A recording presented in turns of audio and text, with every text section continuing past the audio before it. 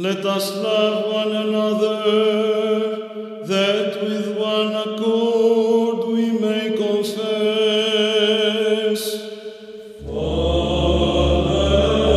Son, and Holy Spirit, the Trinity, one in essence and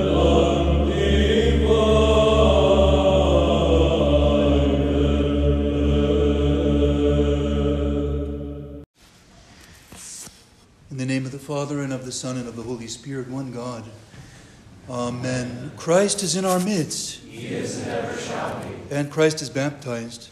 In the river Jordan. Amen. A joyous after feast of the baptism of our Lord God and Savior Jesus Christ in the river Jordan. We spoke quite a bit about this beautiful, you could call it a cosmological feast over the last couple of days. If there are a few people who seem tired, it's because we've had a lot of services over the last couple of days. But that's good for us. It's good for us. There will be time to rest. There's also time to work and to pray. And I was just thinking a moment ago, you hear people say all the time, mind over matter, mind over matter. But the fathers of the church say, give blood, receive spirit. That's how we approach it. Give blood, meaning, what does it? Put a little skin in the game. You heard people say that? Yes. Give in order to receive the Spirit. Or as St. Paul says so beautifully, though outwardly I'm wasting away, inwardly I'm being renewed day by day. But you have to believe that that inward renewal is taking place. If you're overly subjected to the flesh, to the passions, then you will tire and weary. But there's a kind of tiredness that does not lead to weariness. It's a tiredness that's a physical one, while yet clinging to the transcendent hope, the energy of the unwaning light of life in Christ, which was revealed to us. Beginning at his holy baptism, which we call the Epiphany or Theophany, the revelation of God. And on the day after the baptism of our Lord, we have another special feast. Now, some of you are newer to Orthodoxy, and you're thinking, why do you call it a feast? There's not always a big meal afterward. I met with a guy once who had visited an Orthodox church somewhere else, and he said they had the feast of this, thus and so, saint, but there was no meal afterward. It didn't really make sense to me. Why do they call it a feast? Well, the word feast just really means celebration. We celebrate or commemorate the lives of saints and the events in the life of Christ, the manifestation of the goodness of God, his saving work, and the real banquet for us, better than any buffet, better than any choice meal or even your favorite steakhouse, believe it or not, is the Lord's Supper. To become partakers of the very body and blood of Christ. That's the height. That's the best meal that any man can have. So that's also the way in which we celebrate the feasts of the church. But today we specifically commemorate St. John the Baptist because on the day after a major feast, we tend to celebrate commemorate the big main characters or players in that feast. Like after Nativity, we have the Synaxis of the, do you know? Theotokos. You're like, shepherds, magi, what? The Synaxis of the Theotokos, a special commemoration of the Mother of God.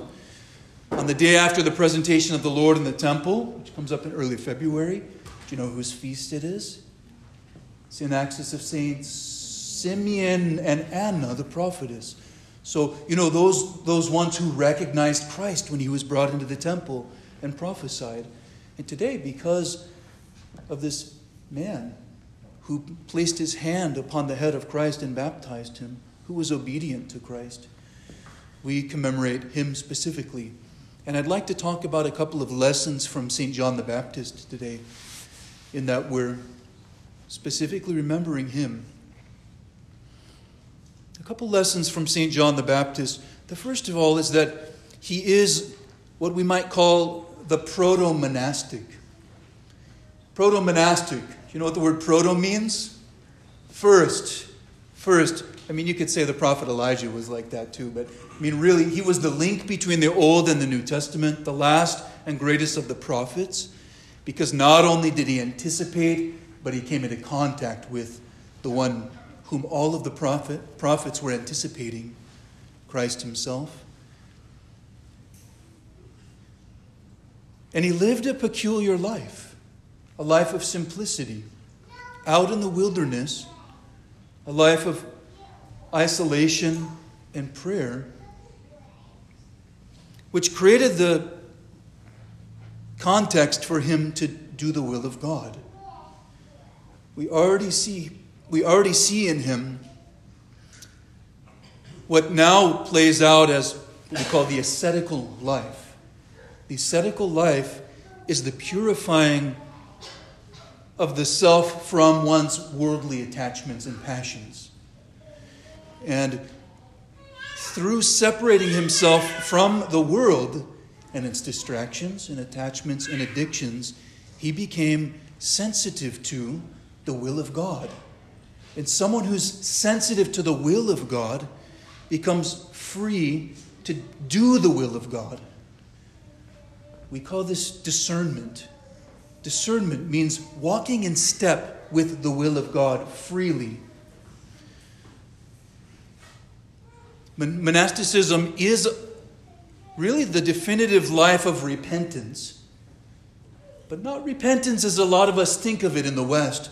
Repentance as some kind of self-flagellating, self-hatred.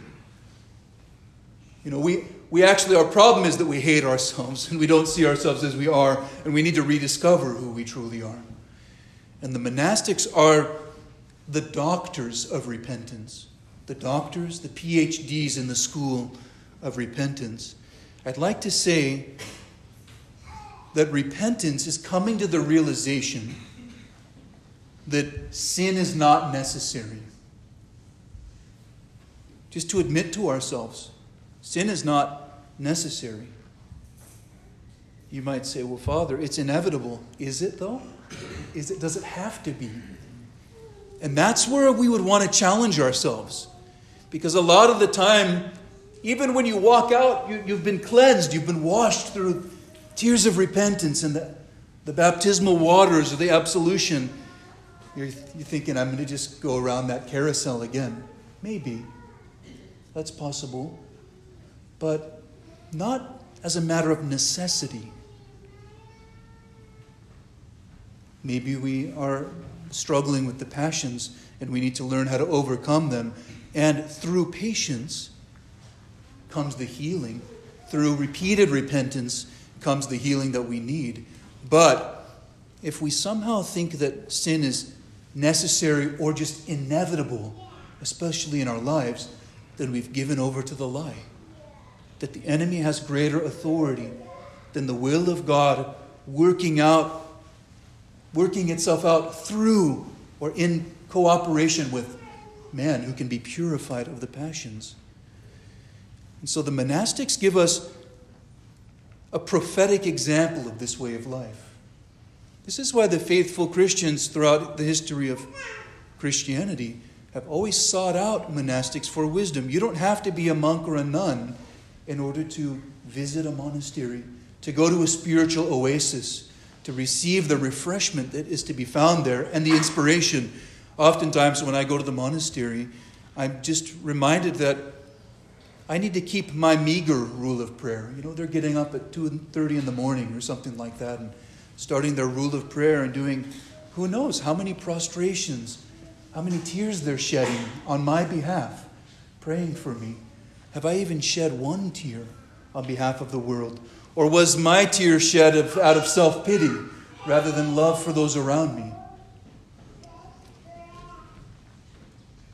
He served as the proto-monastic and an example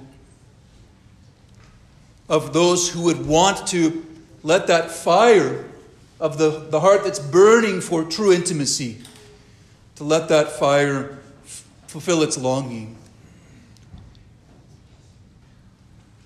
And inspired by them, by St. John and his posterity in monasticism, we also can be drawn into such a life where we realize that sin is not necessary. Some of you might be called to monasticism too. Don't forget that. But if you are, it will be something that becomes clearer with time through the working out of your salvation. Next, that we can learn from St. John is it's not about me. I think we can learn from St. John. It's not about me. And we live a very me-oriented, egocentric life oftentimes. We always act as if our feelings are more important than those of others. And this puts us at odds with God in trying to figure out our relationship with God. Because if we're always prioritizing our own emotions and our own feelings, then we're going to automatically do that in our relationship with God. If we do it in our families and in our relationships that we have in our workplace. This isn't to say that your emotions and your feelings are not authentic or valuable or meaningful, but they are not the summit of the human experience. The summit of the human experience, again, is to enter into union, a loving union with God and neighbor through the pouring out from oneself, divesting oneself of his or her own self-reference. And then after that, you can learn a couple other little examples from St. John's "It's not about me" lesson. By overcoming himself, he came to be able to identify who Christ is. We live in a day and age where someone will say the name Christ, but you don't even know who they're talking about. Are we talking about the same person? We know how you spell the name, but do we mean the same thing? And it's through the purification of the passions, through the purification of the heart, and, as the fathers say, the purification of the nous, one's perception or ability to perceive of God. We come to identify who Christ really is. And oftentimes when we come into contact with that God-man, just like St. John, we say things like, the thong of whose sandal I'm not worthy to untie. Like St. Peter, depart from me, for I am a man unclean. But from identifying Christ then comes pointing to Christ. And that's another beautiful thing that St. John did. Not only did he find the ultimate satisfaction of encountering the God-man, but he pointed to Christ, that others might be drawn to him as well. It's one thing to have a treasure and possess it and to love it and to enjoy it. It's another thing to draw others in to the beauty of such a treasure. And this is what St. John did. He pointed to Christ and he deferred to Christ. He deferred to Christ in a beautiful way through his humility. There's the potential for someone who's out raising their voice in the wilderness, this prophetic voice telling people, calling them a brood of vipers and things like that, to give in to some temptation toward pride. But the boldness came from the knowledge of Christ. And so when Christ told them to baptize me, he said essentially, no, I'm not worthy. And Christ said, do it anyway. And he said, then I'll do it. That's a good example for us too. Because a lot of the time, I have this conversation with people often. I'm not worthy, Father. I'm not worthy to draw near to the holy mysteries, to even be in the church. It's totally, if we think about the utter mystery, the paradox that heaven and earth collide in this place. This, I like to call it this little war-torn parish, with construction going on and imperfect people. It would be overwhelming. That's right. We would want to be like St. Mary of Egypt, who couldn't cross the threshold. But every time God allows us to cross the threshold into the church, we should bow even lower before him and say, not my will, but thy will be done. How can it be, Lord, that I'm even here in thy presence? I'm not worthy. And he'll say, that's exactly what makes you worthy. Because in your weakness, you're made strong in me. So monasticism, it's not about me. And I'm sorry, but there's one more. There's one more. Speaking the truth regardless of the consequence. That's another important lesson that St. John had. But it was through the cleansing of the passions, through humility before God, that he could speak. He held his tongue in the wilderness as an obscure figure for many, many years, until he presented himself saying, repent, for the kingdom of heaven is at hand. Prepare the way of the Lord, make his path straight. And so, when the time came, it was through discernment, again, a God-given boldness, not a human one. Sometimes we think, I should be this way, and therefore I should act, we force it. And it comes across as contrived, and we feel like we're faking it. Well, as Christians, we don't need to fake it. We just need to orient ourselves to Christ, and he will give us the lesson to either silence ourselves or to speak, or somewhere in between. But to do his will, but to speak the truth regardless of the consequence, has to be born from someone who is working out his or her own salvation, who understands that bearing witness to Christ is not about drawing attention to myself. This is a lesson that we receive from all of the saints, but especially, again, St. John the Baptist, because they're not trying to get us to become loyal to them. This is a very important lesson from St. John, because when people started going to him for baptism, him and his disciples were having a very flourishing and effective ministry. But when Christ came, the people started going to Jesus instead of John, and his disciples came to complain to him. And what did John say? Let's put up some billboards and start advertising it. No. Baptism's by John. He said, this is that my joy may be made complete. He must increase, and I must decrease. He spoke the truth at the right time, in the right place, in the proper way. And when that season of his life was over, he quieted himself. Because Christ is ultimately the one who is working and accomplishing the salvation of humanity. And you and I and the saints bear witness to this, get to participate in that beautiful work as he guides us by the grace of the Holy Spirit, I hope.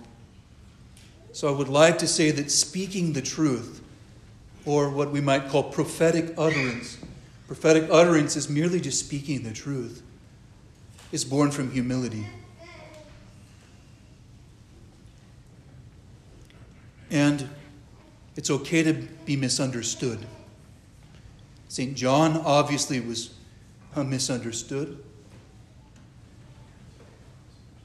And our Savior was misunderstood. And so we will be as well at times. And it's okay to be misunderstood as long as you're not faking it. As long as we're not faking it. So a few lessons from St. John the Baptist today, who is a model for us in many ways. A model of repentance, an inspiration to monasticism, a point of orientation for those of us who need to hear that word, bear fruit worthy of repentance. He reveals to us that it's not about me, but it's about identifying Christ and pointing to him and deferring to him. And that when we do those things, that we should not be afraid to speak the truth regardless of the consequence. The Apologetikion for St. John says that after he was martyred, he went and proclaimed even to those in Hades the God who appeared in the flesh and taketh away the sins of the world. Because he was martyred before Christ was crucified and resurrected. So what would he do? Of course, he would go and continue the proclamation of Christ. And sometimes it feels like we're dwelling in Hades, doesn't it? Our own Hades, yes, that we carry around with ourselves, where Christ needs to be proclaimed, but the world that we live in as well. And so through the inspiration of St. John, I think that we can humbly approach life with an authenticity, a desire to proclaim Christ in our lives, even when it feels like we're dwelling in Hades. So, beloved in Christ,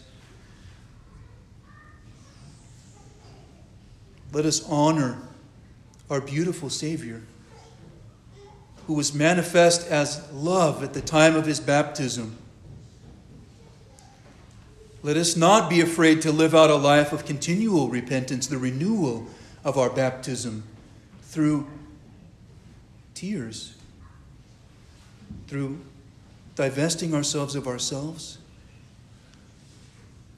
And let us ask for the intercessions of the holy ones who bear witness to the reality of the God-man, like St. John, the Forerunner and Baptist, that most honorable and last, the greatest of the prophets, that through his intercessions we might fall in love with our beautiful Savior and glorify him all the days of our lives, now and forever and unto ages of ages.